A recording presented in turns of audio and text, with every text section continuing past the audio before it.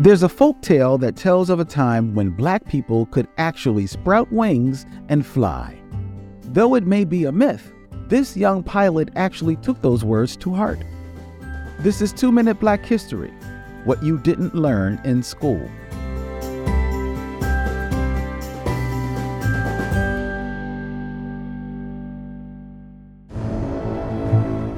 In the 1930s, the chief of the U.S. Army Air Corps made it clear he thought black people didn't have what it took to be pilots.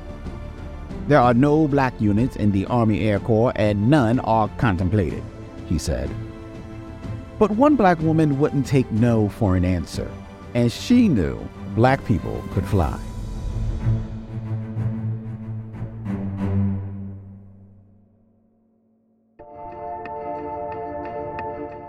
Willa Brown, passionate about aviation, met and later married Cornelius Coffey, who was accepted, then rejected, from the Curtis Wright School of Aeronautics in Chicago because of race.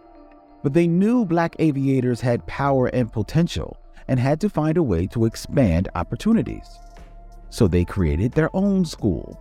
Together, they formed the Coffey School of Aeronautics, one of the first black-owned flight schools in the country. Brown was a natural publicity whiz and got great coverage in the Chicago Defender. Soon, they had thousands of students.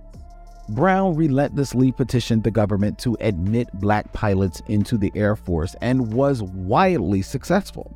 Over 200 of her students eventually became Tuskegee Airmen. Her passion for aviation, and especially her relentless determination to achieve her dream and support opportunities for our people despite racist and sexist barriers in her path, transformed aviation and empowered thousands of black people. In order to move towards the future, you've got to look to the past. This has been 2 Minute Black History, a podcast by Push Black. Show your support by sharing this episode on your social media and join us in amplifying stories we all deserve to know.